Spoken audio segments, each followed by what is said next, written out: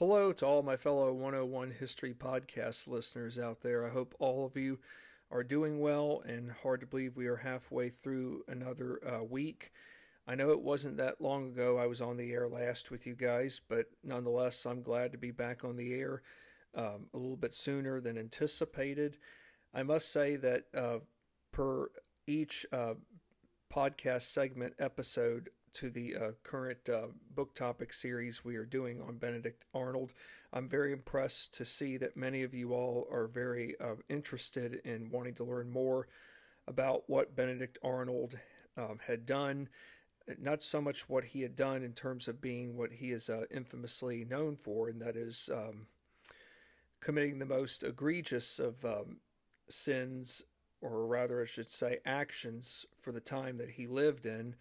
Of course, I don't want to ruin what we still need to uncover, but the majority of us who know about Benedict Arnold know that he did something that was very unthinkable for his time, rather for the time that he lived in.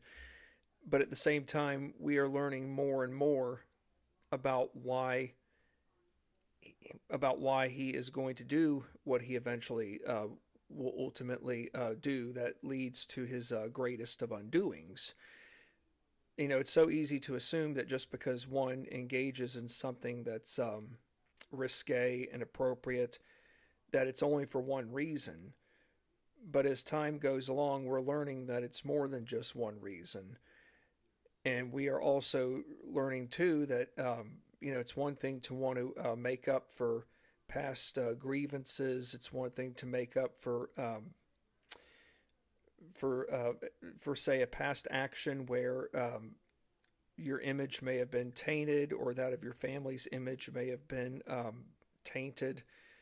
But at the same time, is it fair to say that trying to achieve too much of a personal honor or an image can have a price?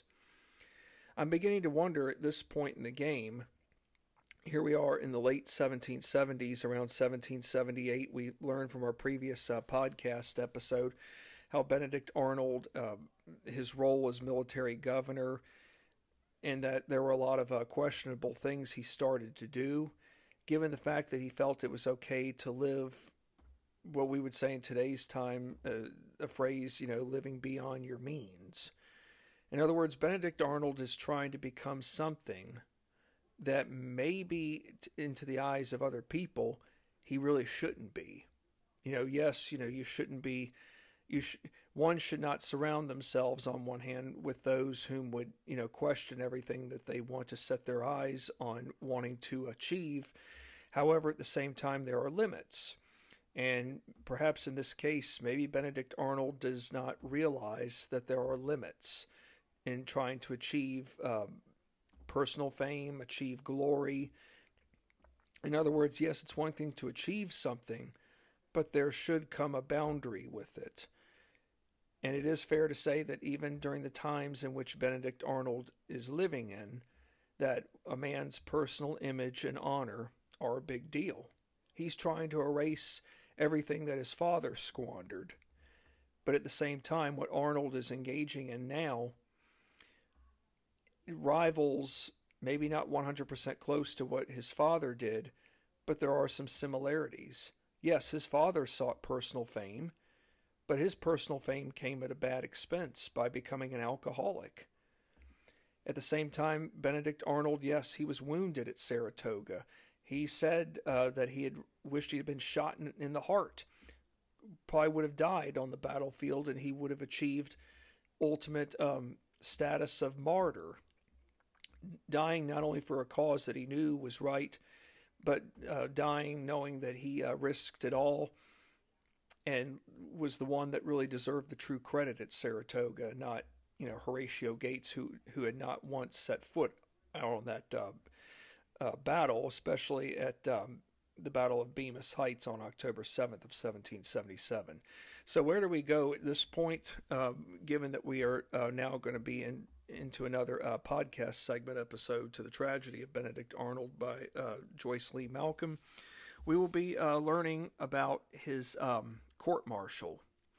We will also be learning about the beginning stages of the plot that will ultimately doom him in terms of the greatest undoing that leads to the greatest uncovering, an uncovering that even the Continental Army's leading commander, being none other than George Washington, never thought in a million years could have happened. So here we go with our first leadoff question to this segment, to this podcast segment episode of The Tragedy of Benedict Arnold. How many charges did the Pennsylvania Executive Council impose upon military governor Benedict Arnold? It was just under 10. The answer is 8. There were 8 charges for which the Pennsylvania Executive Council imposed upon Benedict Arnold, or rather I should say military governor Arnold. However, none of the charges pertained to anything battle or battlefield combat-wise. The charges focused upon Arnold's abuse of power, or let alone abuse of authority during his time as military governor, where he engaged in practices only to benefit himself versus the greater community. Arnold is fully aware now that Washington's post-selection of giving him the military governor commandership position for the city of Philadelphia was probably not the best choice, or let alone the best fit.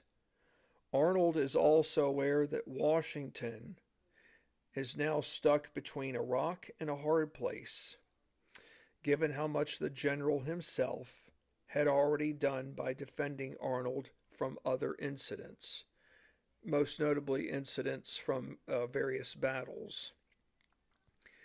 Even the best of people, people who strive to be good, do mess up in life. Of course, messing up in life, that's a vague phrase onto itself. I mean, there are different degrees of messing up. But the big question now for George Washington is, okay, gosh only knows how many times I've stuck my neck out for Benedict Arnold, and I know he has appreciated it. But what was Benedict thinking here? Did he really think he could engage in practices only to benefit himself? Here he was earlier accusing those whom he felt were out to get him. Here he was earlier saying that there were those in Congress whom were only looking after their own wallets. And look what he's now doing as military governor. Was Benedict Arnold really looking after the well-being of Philadelphia? No. Hate to say it, but it's true. Arnold was brought to Morristown, New Jersey, and being the Continental Army winter headquarters in 1779.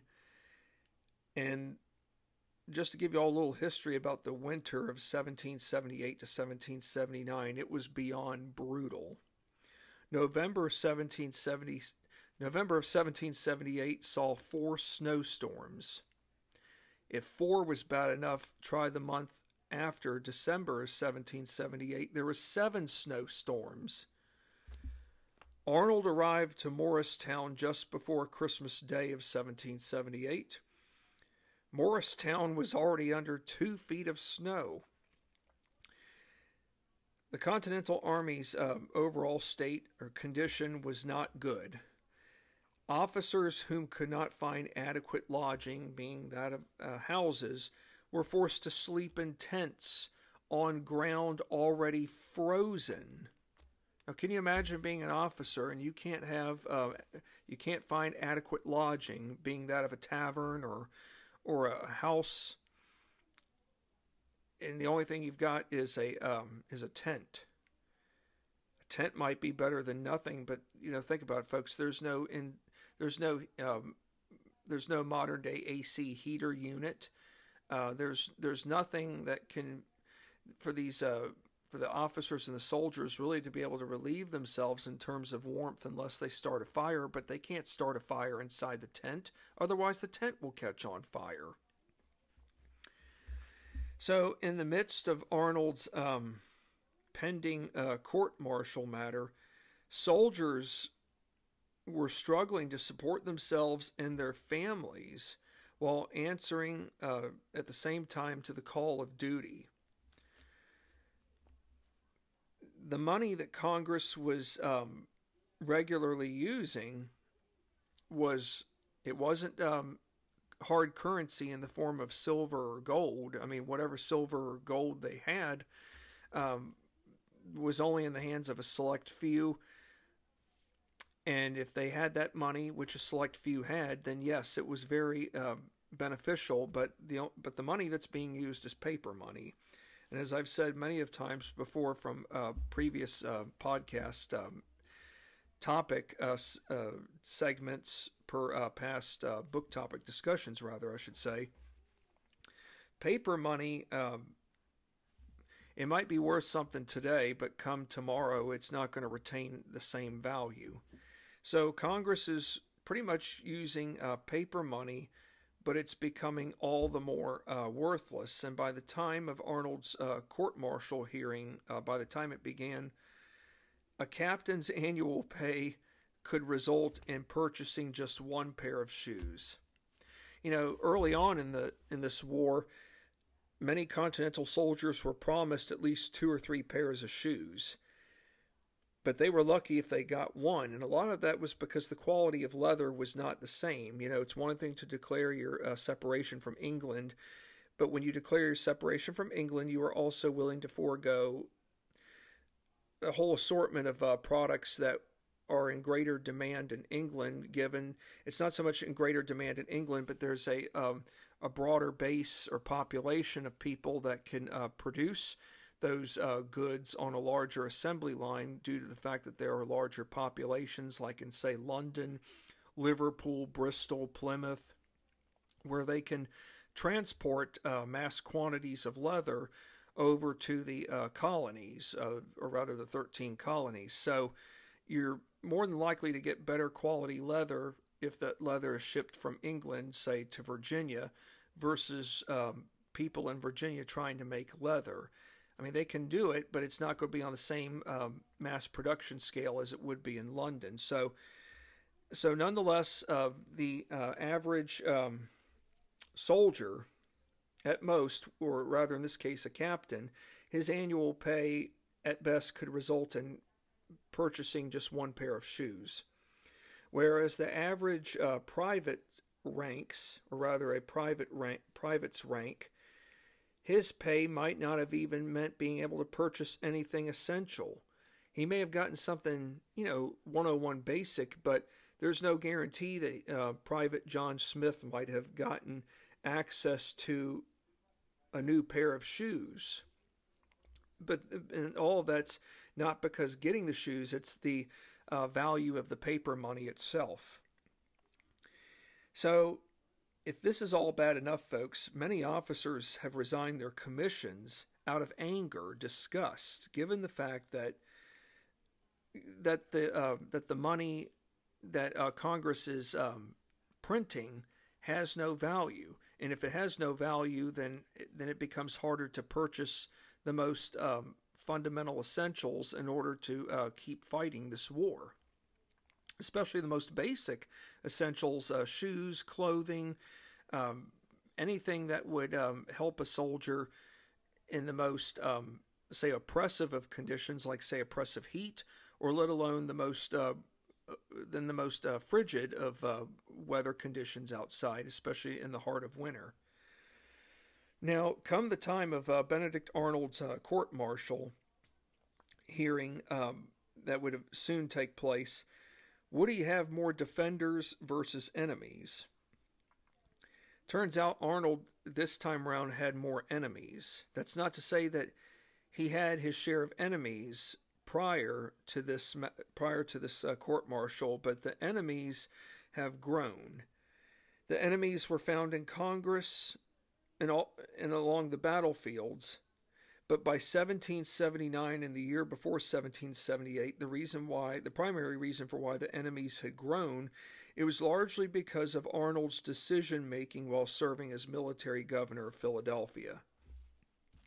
I think, if I'm not mistaken, we learned that some of his actions as military governor of Philadelphia One I know involved his closing down all the shops without, in a sense, he closed all the shops, but yet he secretly opened some of the shops to conduct his own personal business affairs while leaving all the other merchants out left to dry. As a matter of fact, we'll mention some more about that here in a moment. But in case some of you had forgotten, that was one of the reasons why tensions became worse, to where by the time this court-martial begins, the enemies become more prevalent than the defenders for Arnold. The Pennsylvania Executive Council came before Congress with all 8 charges, only for Congress to appoint an investigation committee, which was, proper protocol. Although Arnold testified repeatedly for proof of evidence, the council declined to respond. The investigation committee dropped 6 of the 8 charges, aka 75%. However, a fellow by the name of Joseph Reed, who is one of the Pennsylvania Executive Council members, overturned Congress's findings and got 4 charges sent to court-martialing. March 19th, 1779, saw Benedict Arnold resign his military governorship post. Even the resignation alone, folks, was not enough to ease existing tensions amongst the Pennsylvania Executive Council. Now, you can resign, you can admit some wrongdoing, but it's probably not going to be enough to heal things, even 50% at best. During the summer of 1778 in Philadelphia,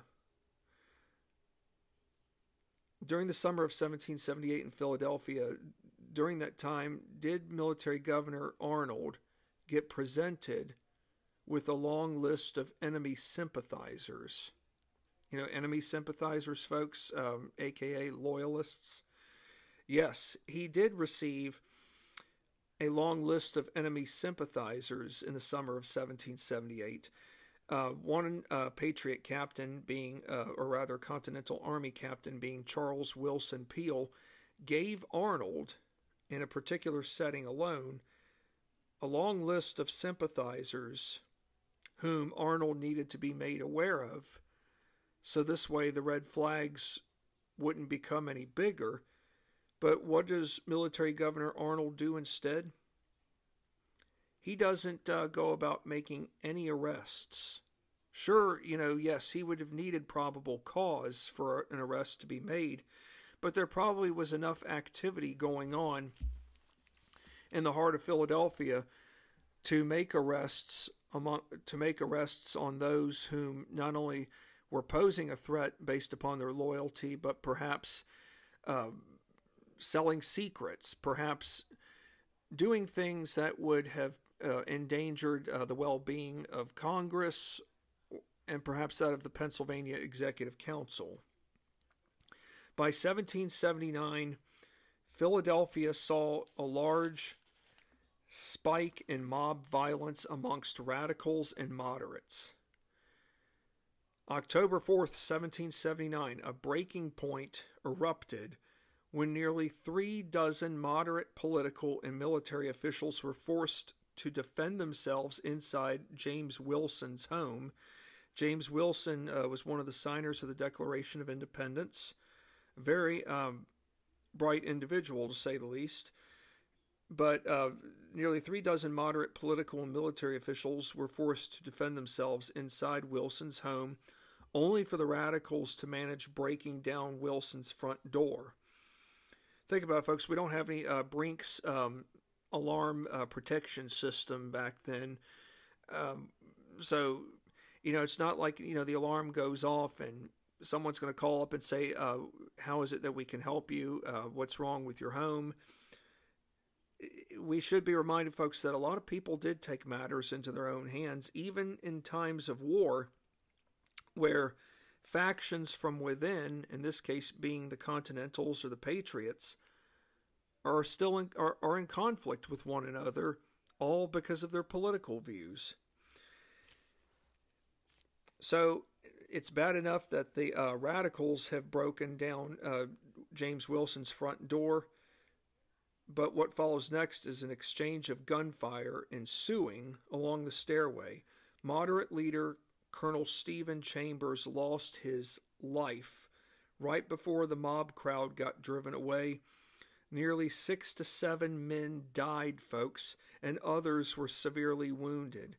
Radical leader Thomas Reed, he was the one that led the radicals down to Wilson's home and broke down the front door.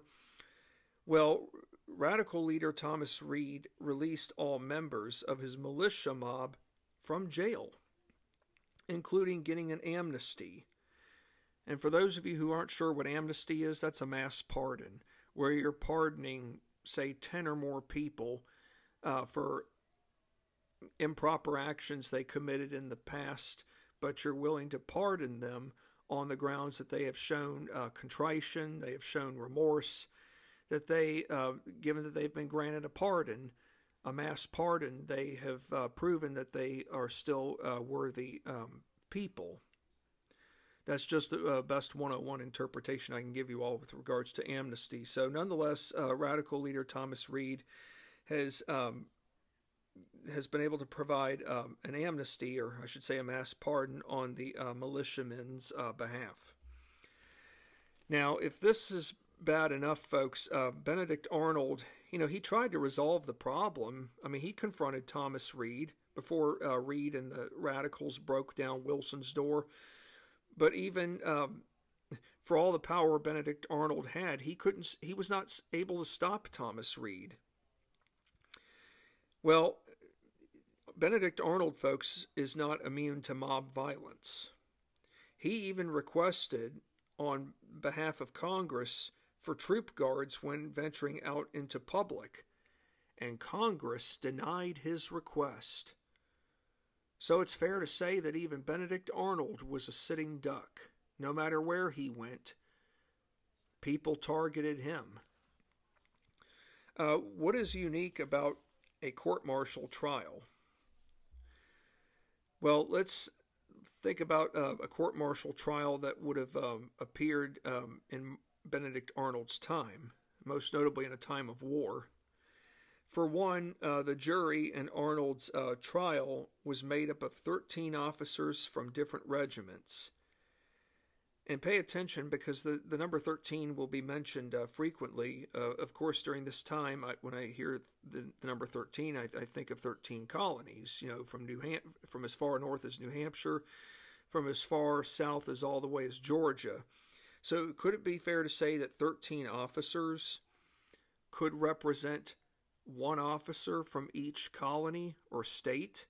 Yes, I believe so, because if we pack the jury with all New Englanders and nobody from the mid-Atlantic states, as well as the southern colonies, then to me we are showing partiality. But if we have 13 officers, one from each colony or state, then we are showing impartiality, meaning that we're not favoring, in this case, one region. It has to be a united front, especially for General Washington. So this, in the case for Benedict Arnold, the trial was made up of 13 officers from different regiments, which included a president whom presided along with the vice president present. The trial began with what is called a JAG, Judge Advocate General, and there used to be a television show back in the 90s and early 2000s called JAG, which had to do with military and court proceedings that were conducted by the Judge Advocate General. So for a court-martial trial, you've got your Judge Advocate General, whom read all the charges and asked how the accused wished to plead. Once the prosecution's case was done, the accused had the right to make an opening statement, submit evidence to calling out witnesses. As for Benedict Arnold, he pleaded not guilty. He defended himself, and the presentation proceedings began on February 3rd, 1779. Now I will have to or how should I say it? I will need to tell you all this right now, that even though the proceedings have began, the official trial will not begin until much later. And I'm sure some of you are thinking, why later? Well, we have to get to that, but let's find out a little bit more about the charges that were brought against Benedict Arnold. Thomas Reed brought 4 charges against Arnold, and they were the following. The first one had to do with the spring of 1778 while at Valley Forge. Arnold authorized the use of a ship belonging to Philadelphians loyal to the crown, being that of the enemy, to enter an American port without permission from Pennsylvania state leaders, including General Washington. Okay, it's one thing to get the okay on a ship, but if this ship does not have, if this ship is catering to that of loyalists, the enemy, who knows what secrets could be leaked out? Who knows what the loyalists could reveal? Who knows if the loyalists in Philadelphia have conspired with those coming aboard into port off the ship? Who knows what kind of plans could ensue where the loyalists could break into the halls of Congress, hold members of Congress hostage, including the Pennsylvania State Executive Council. So that is a serious infraction. How about number 2?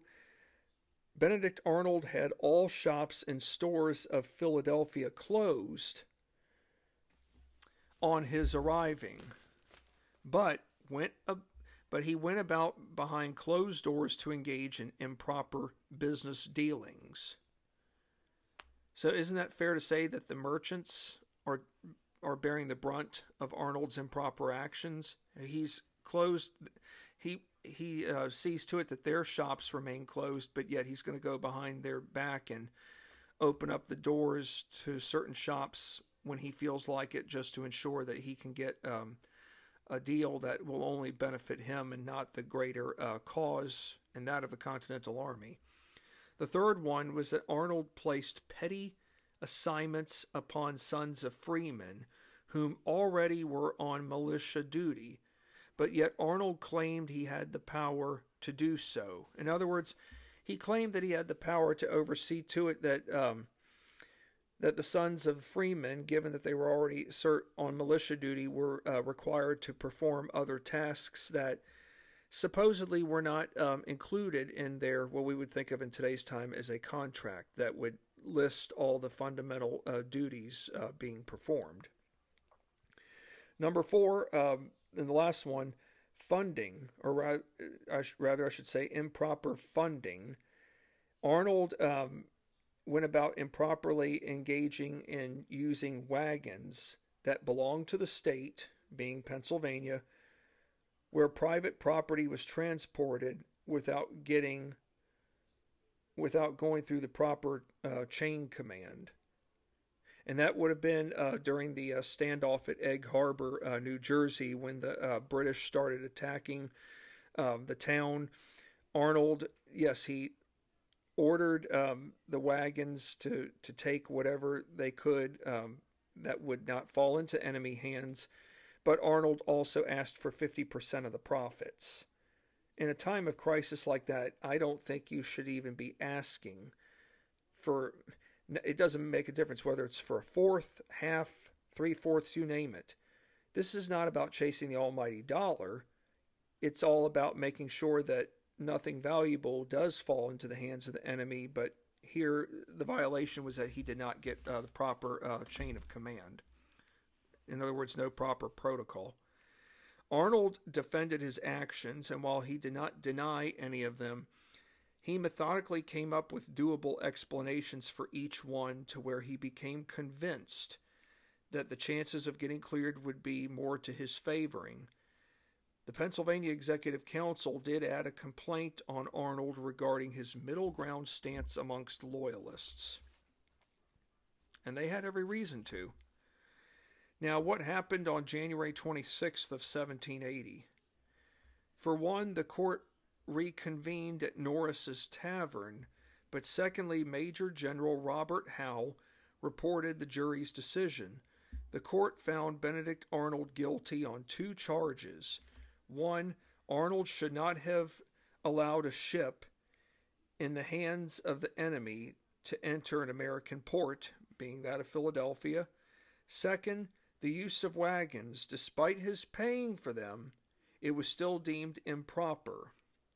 The other two charges are dropped, but for Major General Robert Howe, he advised that the two charges that Arnold was found guilty on, Arnold was to get a reprimand. That's what he called for. And that reprimand did go through, and it came from none other than General Washington himself. Can't imagine what General Washington's thinking here, folks. February 12, 1780, Congress approved the verdict, and on April 16, 1780, General Washington's letter of reprimand to Benedict Arnold was issued. In the midst of Arnold's court-martial, his sister Hannah and his two youngest boys came to Philadelphia, where they resided with him and soon to be Mrs. I take it back, they were already married. They came to reside with him and his wife, Peggy. I had to be reminded that Benedict and Peggy married the year before, around April or May of 1779.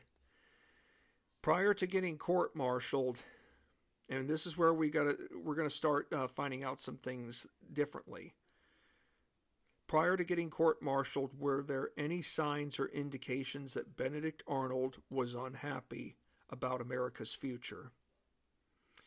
It turns out, folks, yes, prior to getting court-martialed, Benedict Arnold did show signs of unhappiness about where America's future was going. Well, for starters, he became all the more resentful of numerous rival and younger generals whom got promoted above him, including receiving honors which Arnold himself thought were only to be bestowed upon himself and no one else. Secondly, in the months after late May of 1778, when becoming Philadelphia's military governor, Benedict Arnold wrote to General Nathanael Greene advising him just how bad things were in Philadelphia, including problems within the Continental Army, and went as far as predicting in the letter to General Greene complete total ruin should things not change for the better somewhere down the road, come the foreseeable future.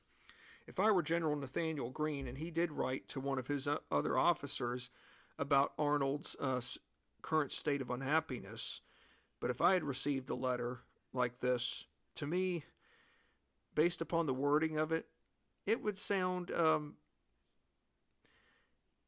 unbecoming. It would probably be a little scary, and maybe it would come across as a red flag. You know, it's one thing to be unhappy, but if you're taking this to the extreme like Arnold is, who's to say that anything that other people would say is unrealistic or can't happen? I think you probably would want to start thinking twice about that. Things that you don't think could happen that someone would do, yeah, they can do it. They can turn a blind eye and betray you in a manner that you didn't see coming. Although Congress would find nothing hardcore per the multiple charges brought against Arnold in preparation of leading up to the court-martial, Congress still gave in to the Pennsylvania Executive Council's demands for seeing to it that Benedict Arnold made multiple violation acts as military governor, and therefore ought to face a courtroom with the jury where he would be held accountable. Given Benedict Arnold's court-martial trial would not take place until December of 1779, given that it did not take place until that time, folks, what course of action did he begin pursuing come early May of 1779, not long after he and Peggy Shippen were married? Arnold made an initial contact with a British representative, being Lieutenant Christopher Hurley, or Hurley, whom had a letter on hand written by a colonel by the name of Beverly Robinson, whom was the commander of the Loyal American Regiment. And this letter alone, folks, is powerful onto itself, because it's not just a letter written to one person. It's a letter that that it was, in a sense, meant to inspire hundreds and maybe not thousands of Americans whom say they weren't feeling good about what was going on at the present moment. What would they like to think about regarding their future? So the letter's purpose sought to recruit those Americans whom weren't happy with the current patriot movement. In other words, you know, okay, if you're seeing a lot of things fluctuating right now, and you don't like the direction of leadership in the Army, you don't like so-and-so, I mean, whatever it is you don't like, and if you're looking for a better escape route, maybe you should come over to the side of the Loyalists. We might have some things to offer that the Patriots don't. It's more than just king and country in terms of what this letter is focusing on. I do know that the letter was written. Yes, the letter itself was handwritten by Colonel Beverly Robinson. Colonel Robinson was a one-time former friend of George Washington's. A little scary right there. Colonel Robinson owned a home, an estate near West Point along the Hudson River. And West Point will be mentioned here shortly, folks. Robinson's letter also focused on matters such as America's future in regards to how she could operate from a government standpoint, or let alone an independent government sovereignty. In other words, if America were to win this war, what kind of government would her people want? And if the government itself, being that it got established, would America's people feel happy about their government? And would they be happy with their government, not just short term, but long term?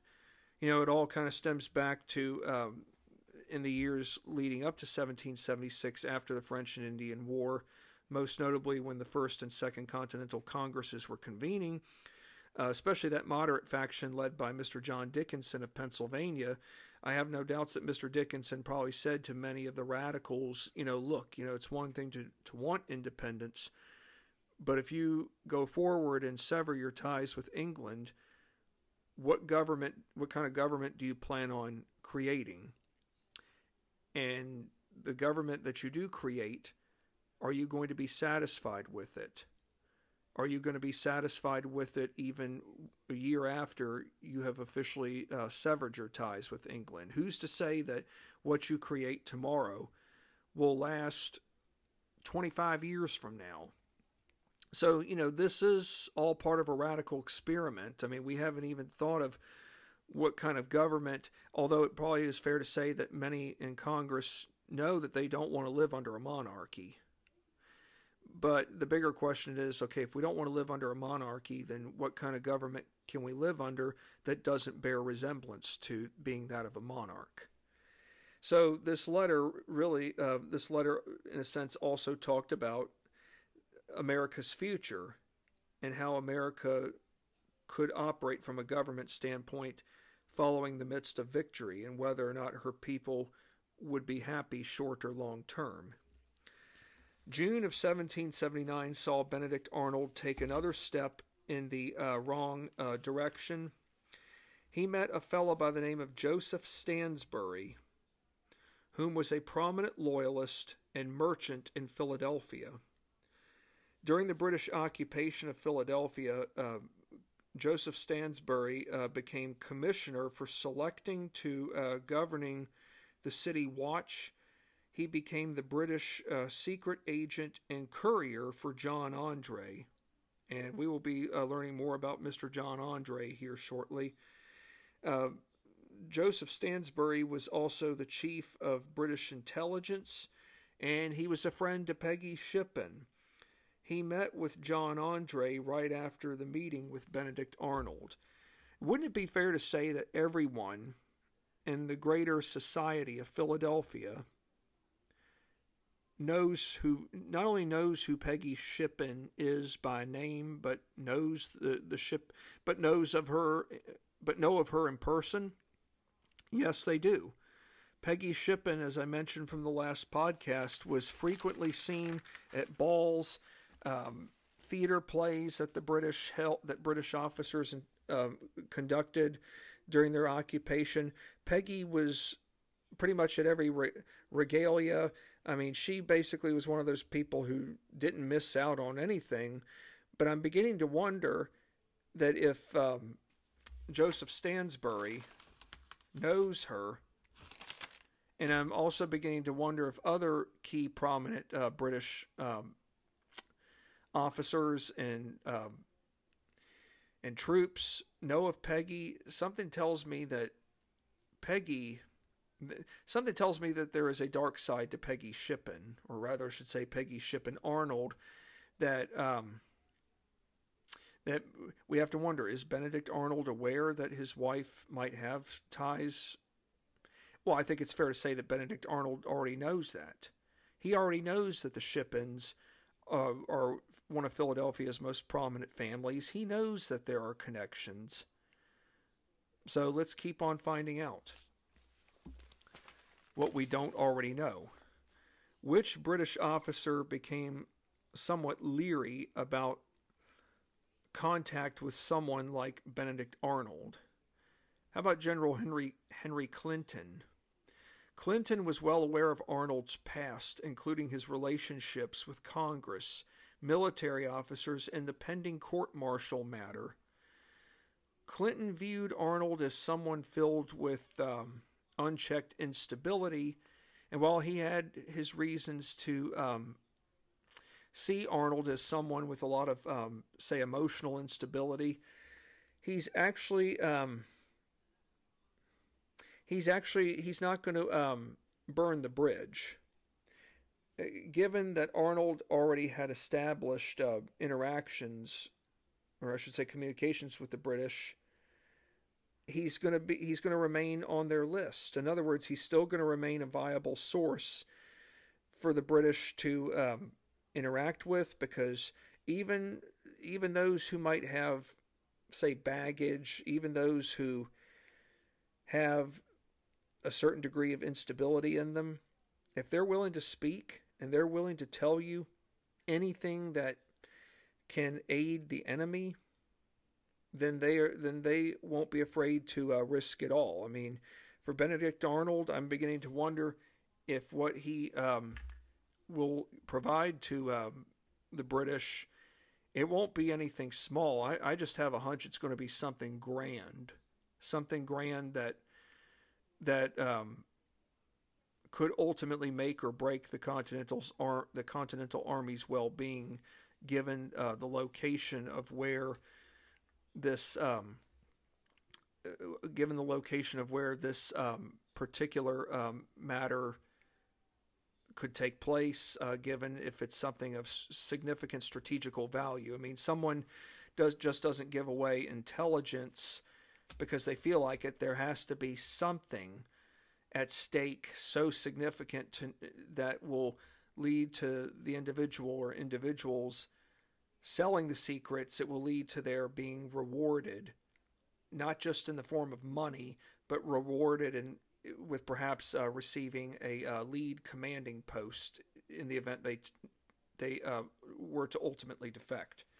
So given that Arnold has already established interactions or communications with the British, he went about creating an alias, a secret assumed name, and turns out he chose two, folks, but the two names he chose are actually under one: Gustavus Monk. The choice for the secret name is unique.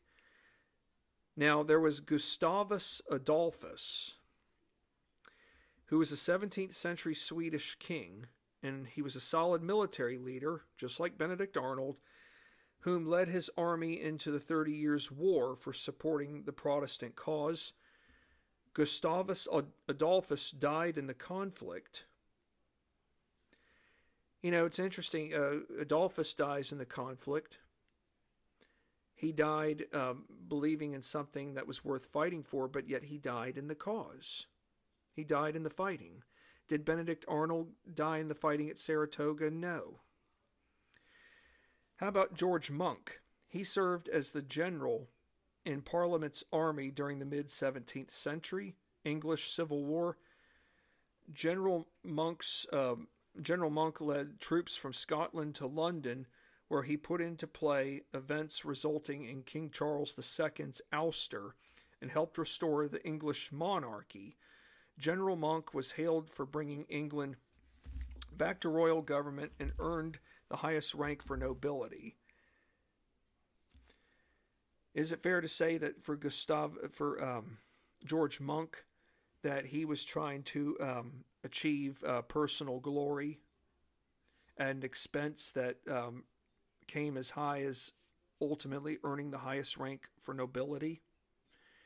Is it fair to say that Benedict Arnold is trying to achieve something that will lead to the utmost rank there is, that will clear him of all wrongdoings that had plagued him even going into 1779? Yes. After becoming British Army's chief administrative officer, aka adjutant general, in 1779, what other rank did John Andre attain during the same year? He attained the rank of major in April of 1779. Major John Andre had close ties to Peggy Shippen, another person with close ties. Arnold and Joseph Stansbury continued to correspond with one another, but all of their written letters would be in cipher. Another word for secret writing in the form of a secretive disguise. And each man was required to have a copy of William Blackstone's Commentaries on the Laws of England. And there is a place in Virginia, folks, called Blackstone, Virginia, named in honor of Mr. William Blackstone. Each word per their letters got represented by 3 figures. The first figure represented the number of the book's page where the word itself got found. The second figure represented the number of the line. The third figure represented the number of the word in that line. Topics were to be revealed per misleading language. For example, how about an elderly woman's health? You got to be secret, folks. I mean, you can't just go chirping. You can't go chirping in bars over this kind of stuff. You have to talk language that seems irrelevant, but it's got to throw people off. The risks for betrayal by Benedict Arnold are incredibly high, given that if he is caught in the action of betraying his country, he stands to lose almost pretty much everything. And one thing he would stand to lose is all of his property, forcing his family to leave, while the enemies within Congress and the Continental Army could feel 100% relief. What strategic location? Okay, here we go with regards to providing something to the enemy that is of significant value, that would help the enemy in terms of from a militaristic advantage. What strategic location spotted, or rather I should say, what strategic location spot did Benedict Arnold decide upon for the Continental Army to surrender? West Point, along New York's Hudson River. West Point, folks, was the primary fortification along the Hudson River's northernmost point or end. Its defense systems for its day and time was truly state-of-the-art, given there were 3 circles where each one was inside the other, along with batteries of cannons that protected the fort from all land attacks. The Hudson River, viewed by the British, was seen as an essential link between New England and the mid-Atlantic states that helped form, or I should say establish, the key waterway route to Canada. Peggy Shippen was one of the most prominent of the go-betweens, being people who were in the middle regarding communications between Benedict Arnold and John Andre. Arnold agreed to command West Point, along with turning it over to the British for £20,000, roughly 3.62 million pounds in today's money. And that's £20,000 in sterling, folks, that Benedict Arnold was willing to turn West Point over for the British. General Washington did approve Arnold for the lead post. If Arnold prevailed at West Point, the British would give him a commission. In the event Arnold's plans failed, he would not receive the requested funds. Well, I take it back. In the event his plans did fail, he would be rescued, but he would not receive the requested funds, including a military commission. You know, I would think if your mission failed, why would we want to come rescue you? But at the same time, the British know Peggy Shippen very well. They know that. I'm beginning to wonder if Peggy Shippen is purposely aiding Benedict Arnold on purpose. She's just not sitting back being innocent. She has enough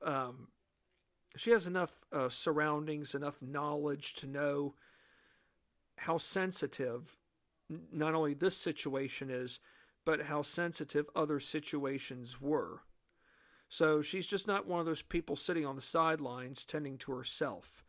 She has the ears, and she obviously is preferring to listen to her ears, so this way she can give British officers information that is needed to go about going forward and luring someone from the opposite end, like Peggy's husband, into performing what the rest of America, being those of the Patriots, will see as something unforgivable.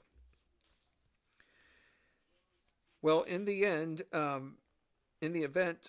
we said, in the event, if Arnold's plans failed, he would be rescued, but he would not receive the requested funds, including the military commission. John Andre planned to meet Arnold somewhere close to West Point, but shortly after Arnold departed for the Hudson Highlands, early August 1780, everything regarding those plans set into stone went off course. Washington and Arnold met near Stony Point, only for Washington to be stunned by the fact that Arnold's mobility wasn't good enough to take the field. Well, here Benedict Arnold wanted this post. He wanted this job. But now all of a sudden he's making a silly excuse to Washington that he is not feeling well enough to take the field. You know, Washington doesn't have time for he doesn't have time for this stuff. You know, for George Washington, yes, you know, if you're hurt, that's one thing. But if you're hurt, you should be so hurt that you should not even be trying to take the battlefield. And if you are well enough to be taking the battlefield, then you should be well enough to remain out there. Now, if you do come upon a serious illness, then that's a whole other story. But for Benedict Arnold to now say that he's not well enough to take the field, I mean, come on, it's been a few years after Saratoga. By now, he would be, if not 100% better, I would think he's at least 50 to 75% better. Now, Peggy Shippen is in Philadelphia at this time. She was told of her husband's newest assignment that did make her upset, and it turns out that a field command post was more physical and dangerous, yet Arnold is not, in Benedict Arnold's mind, he's not 100% physically stable, but isn't it fair to say that George Washington and others probably do know that the guy is much stabler than he's making himself out to be. Plans on both sides changed come August 1780, where Washington's original intentions were to attack Manhattan, but Washington was unable to lure British General Henry Clinton's forces out of Manhattan. Washington and the troop forces returned to New York, back across the Hudson. Washington wrote to Benedict Arnold on August 3rd, 1780, giving him the green light to proceed on to West Point and take command of the fort and everything else nearby. You know, for George Washington, he has, as I've said before, and I'd say it again, he has stuck his neck out for Benedict Arnold. And, you know, the fact that Washington had to issue a reprimand for Arnold, that ought to be enough of a warning right there for Benedict Arnold to get his act together. Now that he is no longer military governor, I mean, he's got a chance to, he has a chance to redeem himself here. He's got a chance to, as we'd like to say, make the ultimate comeback. You know, who doesn't like a comeback? The bigger question is, can Washington trust Benedict Arnold? Can he trust Arnold well enough to say to himself, okay, he messed up as military governor. Is he willing to, has Benedict Arnold learned from his lessons? As much as I would like to say, yes, that Benedict Arnold did learn from his lessons, we probably need to tell ourselves right now that this is a 50-50 scenario. There's either going to be a 50% chance that Benedict Arnold did learn from his lessons, from his lessons with regards to the improper actions as military governor, or there's a 50% likelihood that something's going to unravel that is going to not only negatively impact Arnold, but could backfire on George Washington, given that Washington has stuck his neck out for Arnold. So, you know, we're not out of the woods just yet for this cause of independence. I mean, the flame is still going, but even the flame itself has seen its share of ups and downs. But I'm beginning to wonder how the flame of independence is going to be affected now that Benedict Arnold has the green light to proceed on to West Point. The ball's in his hands, but it's all about how he chooses to make decisions that will either make or break his image. Well, thank you for your time as always. And when I'm on the air again next, we're gonna delve more into what is called well, I don't want to give it away, but we're going to delve more into the uncovering behind what ultimately falls apart, or behind what ultimately comes down. So we've still got a lot of twists and turns to go, but we're almost there. Thank you for your time as always, and I look forward to being back on the air again next time. Wherever you all may live, continue to stay safe.